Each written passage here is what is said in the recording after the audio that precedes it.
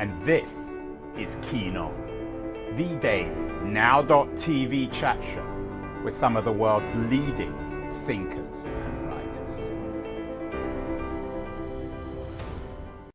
Hello everybody, Friday, June the 2nd, 2023. Just done a show with my old friend Keith Tier. That was the Week in Tech, which we do on a regular basis on Keen On.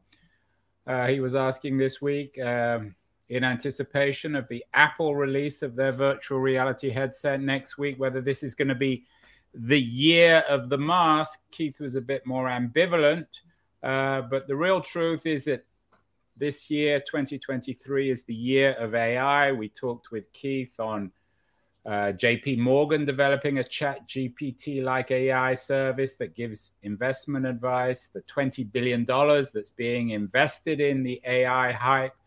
Everything in Silicon Valley, in particular, where I am, seems to be being built around AI.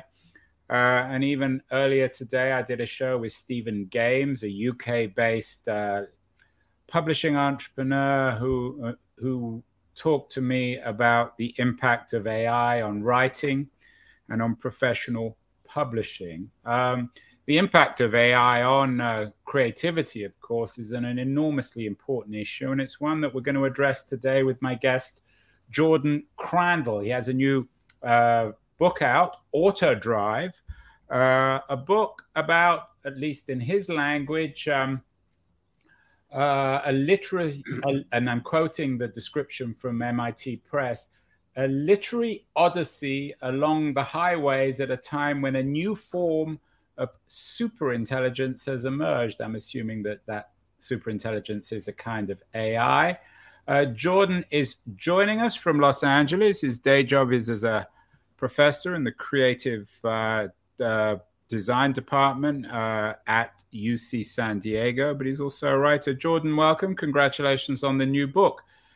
Sounds very exciting. I want to get on this highway, this literary odyssey at a time when a new form of superintelligence has emerged. Tell me a little bit more about the book, Jordan. Well, it takes the form of a novel, and it's somewhat like a series of interlinked stories. And they're kind of vignettes that take place at various sites around a fictional city, something like Los Angeles. And it kind of moves from the west side to the east side of town. And there are a variety of different kinds of characters that pop up and lots of different situations that are really situations that you might find in everyday life. So the emergence of an AI in this situation is one that infiltrates the everyday and subtly changes how people speak, behave, see the world, understand themselves, navigate, socialize, fantasize, all those kinds of things. Jordan, as you know, you're Southern California type. We snobs up here in Northern California, we look down on you metaphorically and literally in Southern California. And I wonder, from up here, this language sounds interesting, but also rather pretentious. It could be something that a machine invents. Convince me that you're not a machine. What's human about you? Oh, that's a good question. Well, I don't know. I think the boundaries between human and machine aren't so easy to sort out. So I think we have a lot of machinic aspects of ourselves. So you're acknowledging that you are a machine? I think so. I think the idea of a cyborg, as Donna Haraway might have defined it, as a kind of part human, part machine, integrated into systems that kind of extend our facilities into the world and reshape our ways of seeing, our imaginaries. So I kind of see as pretty much that we have these machine aspects of ourselves already. So you are a computer. You're also a visual artist. You had a prize-winning show, Drive. You've done a lot of shows around the world, prize-winning shows. What are you trying to do in your art, Jordan? What are you challenging your viewer, your reader, your listener with? Because you're a multimedia artist.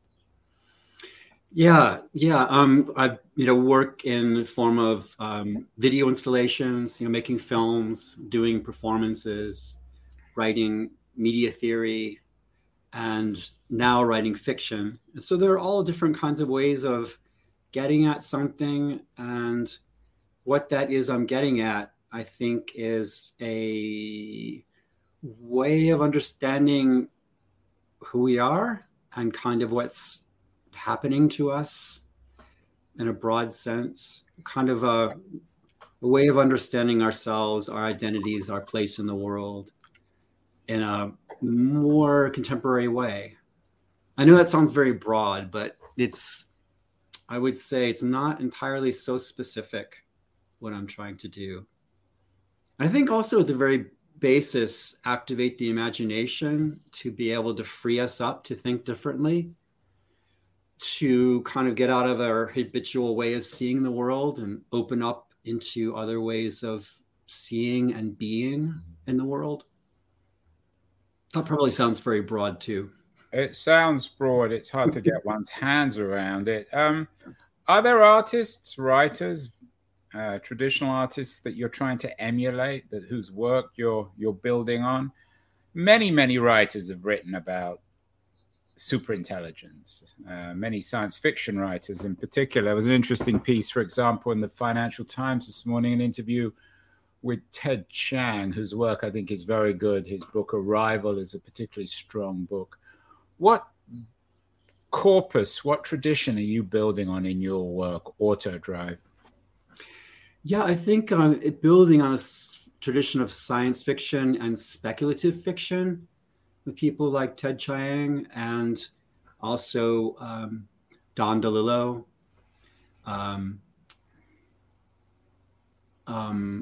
J.G. Ballard. People are using scientific developments in a way to kind of look at like their effect on society and subjectivity in a way that's also very accessible through stories. So they're storytellers, but the scenarios they envision are informed by scientific developments and current technology. And they often kind of, from that basis and a kind of research, open up into narratives that have a power to captivate imagination more than straightforward research would. You mentioned Ballard and DeLillo, both great writers certainly I admire. What's interesting about both of them, particularly DeLillo, is they seem to have imagined reality before it happened. So I keep on referring back, I've done it several conversations, to DeLillo's White Noise, in which one of the central stories in the book was this train crash, this train crash that resulted in an environmental crisis in a small town, which was very mysterious and apocalyptic and absurd all at the same time. And of course, we just had that in Ohio a few months ago. Some of Ballard's work also seems eerily predictive. Are you in your writing trying to imagine the future before it happens? Or are you seeing, particularly in Los Angeles and Southern California, the future of the world concretely before it spreads elsewhere? I think I'm foreseeing something. Because, for example, the kind of way that our artificial agents are kind of becoming social actors and that we are relating to them in new ways. So I'm kind of, I think, foreseeing a landscape where we become much more immersed in a world of all different kinds of actors. And that... What does that mean, immersed in different... You mean human actors, machine actors? Both. So that when cars, for example, become very much alive, we talk to them, they become part of our bodies. Well, you all, Jordan, everyone talks to their cars in Los Angeles. Yeah. And the cars talk back. Yes. And also to artificial agents like Siri and Alexa, devices in the home, different ways that one can access technology through discourse, through communications, verbal communications. So I think of a world where that happens a lot, and where we have populated in the world a lot of different types of actors that play a social role. And we form as you say, some of those them. actors are machines. I mean, you mentioned Siri and Alexa. They're both now rather old-fashioned, almost archaic. I'm not sure how much longer each of those have. They're bound to be upgraded to Chat GPT applications. Have you had much experience with Chat GPT? Have you been using it? Did it scare you? Did it thrill you? Did it confirm what you already thought? I actually used it a bit in writing this novel, and it was interesting to experiment with. And I didn't find that much of material that came out very usable, but I found that at certain times when I would reach a standstill, that I could it opened up some new lines of development. And there were some very clever phrases that came out of it. So here and there, I did get a phrase that was useful, and it did challenge me a little bit to think differently in certain moments. Well, could you give me an example of one of those phrases? Yeah. There was a moment when I was thinking about what a highway is and its relationship to place.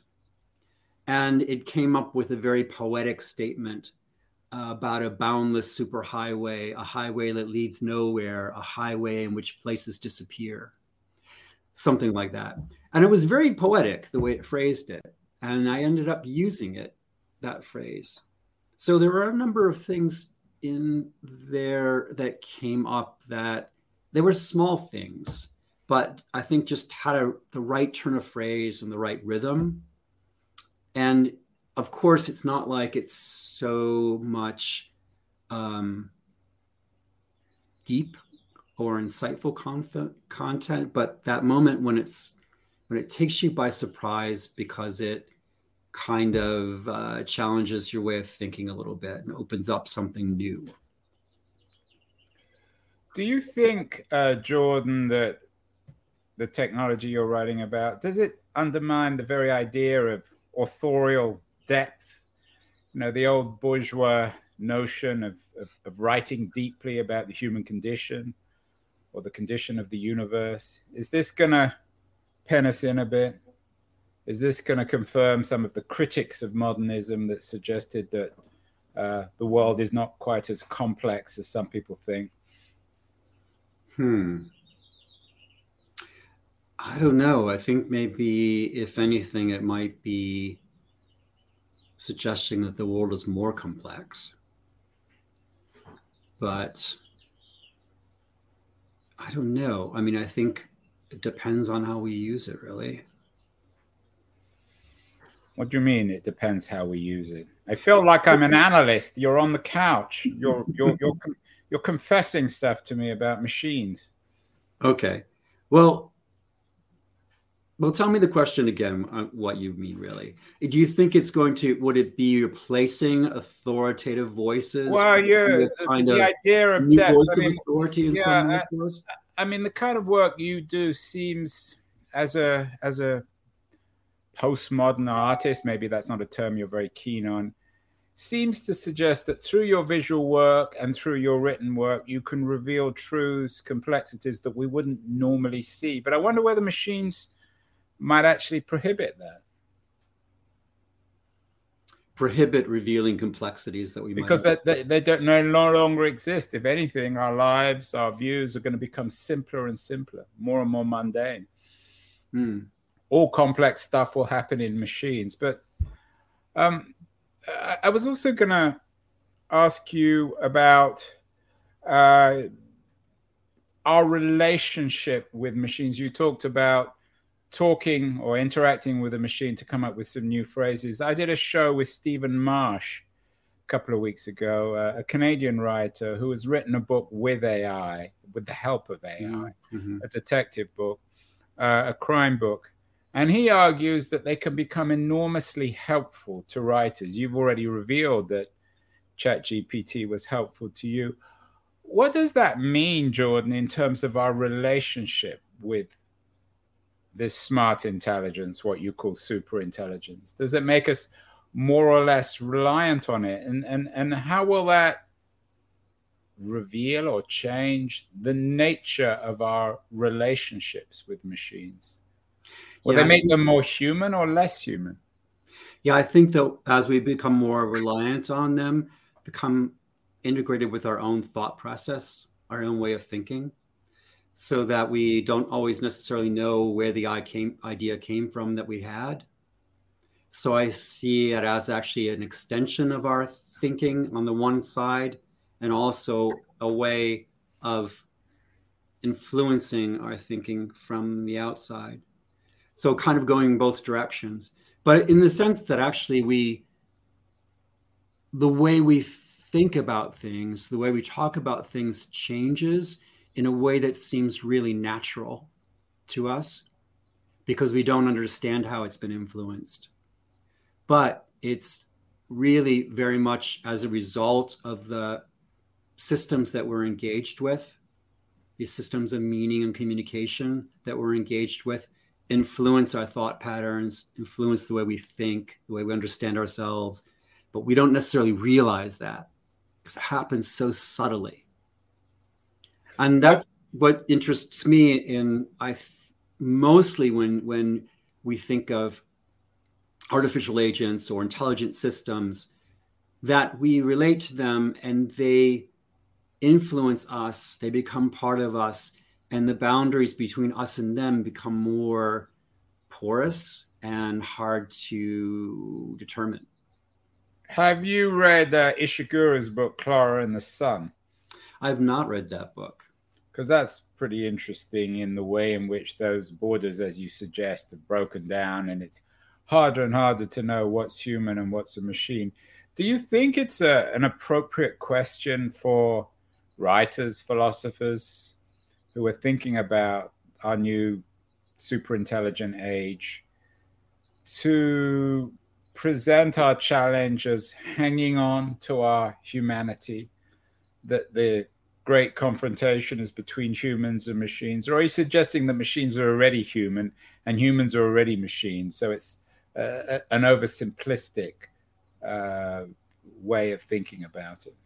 Yeah, I mean, I think that maybe antagonism or antagonist relationship between humans and machines, I think it actually is one that is actually really easy to dramatize and make into the stuff of a lot of stories and films that where technology poses a kind of threat to something that is uniquely human about us. And there's a lot of dramatic potential in that, and certainly for stories and films make use of it. But I think that it's really much more nuanced, much more subtle than that. And so in trying to grasp that subtlety, it becomes less and less dramatically interesting. So the challenge is actually to try to make that interesting.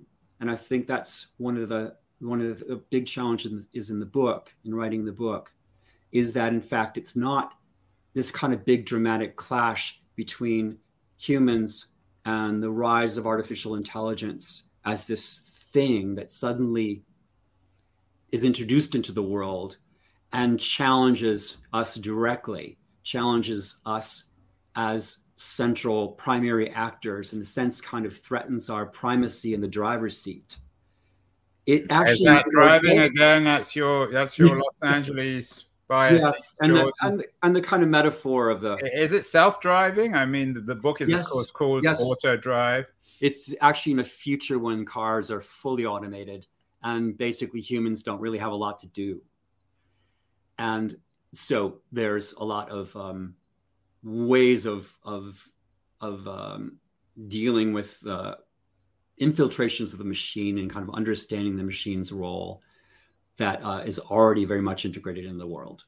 Jordan, one of the most memorable conversations I had about AI was a couple of years ago with my old friend Jeanette Winterton, another brilliant writer, not a science fiction writer, but whose latest book is on AI.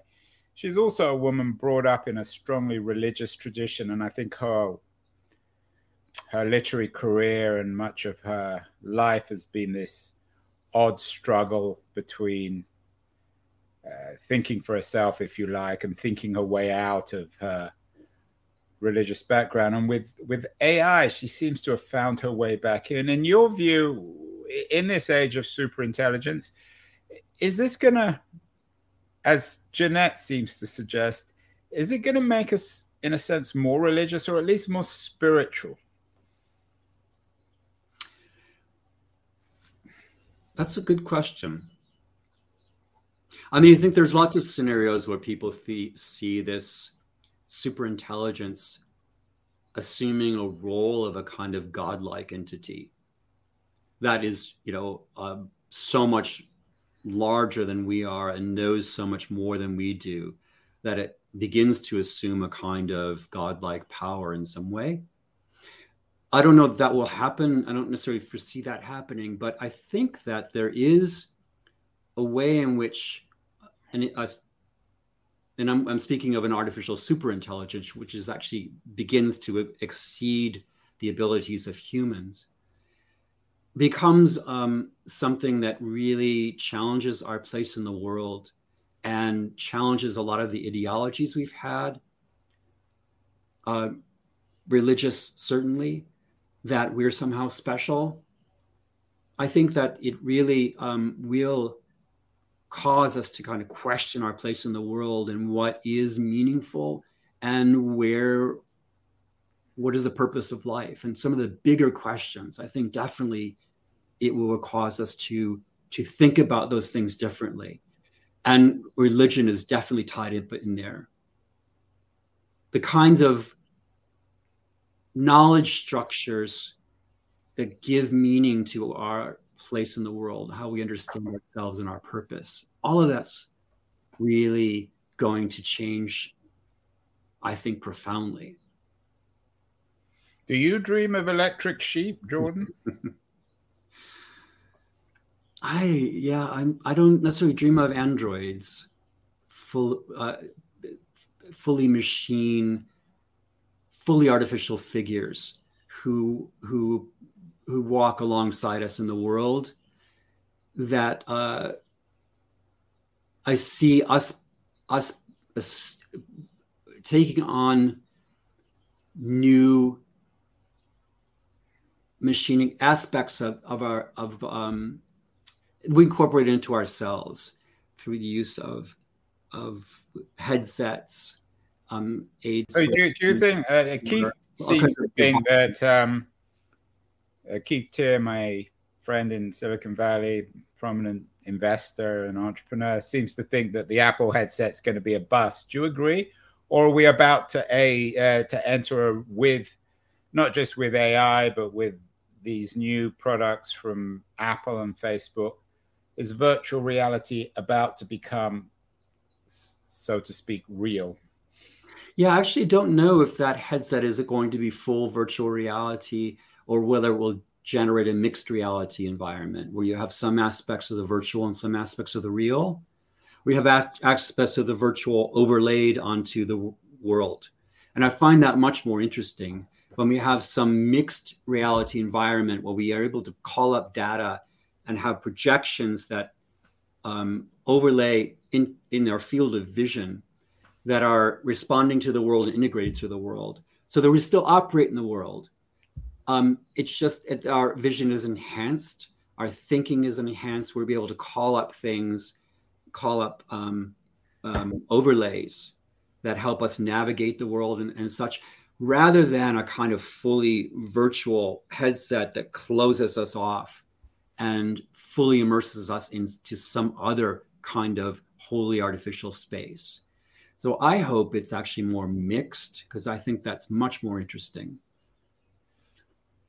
You describe yourself as a media artist and performer. And as I said, you've been you do video installations all around the world. I wonder whether you're concerned that this chat GPT, this generative AI technology is going to make you redundant. Sometimes you go to these exhibits and they appear as if a machine has created them. Clearly, there are humans behind them. What do you think that an artist like you can contribute that smart machines won't be able to? Or perhaps will you, like everybody else, have nothing to do in our age of superintelligence? Yeah, I think there's like two things. One, as an artist, that the ability to make art with these new tools will become much easier. There's a very interesting film that was just shown on, or that was just featured on the New Yorker, I think it was a film that was generated entirely through AI, generative AI tools. And it was actually really interesting. A very short film. It was very clunky, and human figures are not depicted so realistically. It doesn't do faces so well or hands so well, but those limitations actually make something really interesting.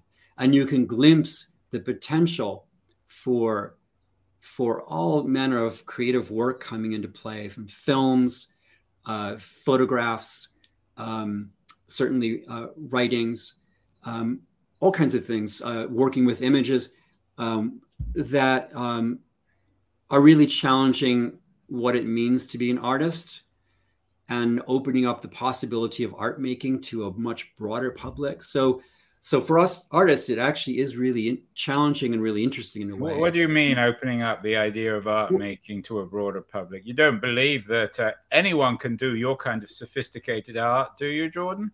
Well, they could inform. Anyone would be able to make videos.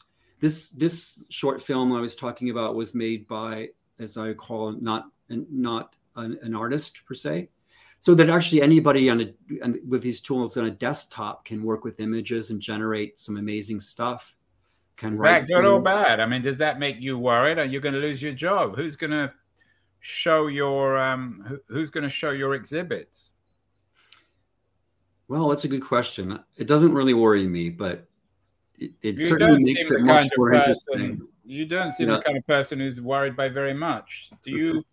And the other thing you mentioned was teaching, in working with students in a classroom where their faculty, as we know it, as instructors, would be replaced by AI.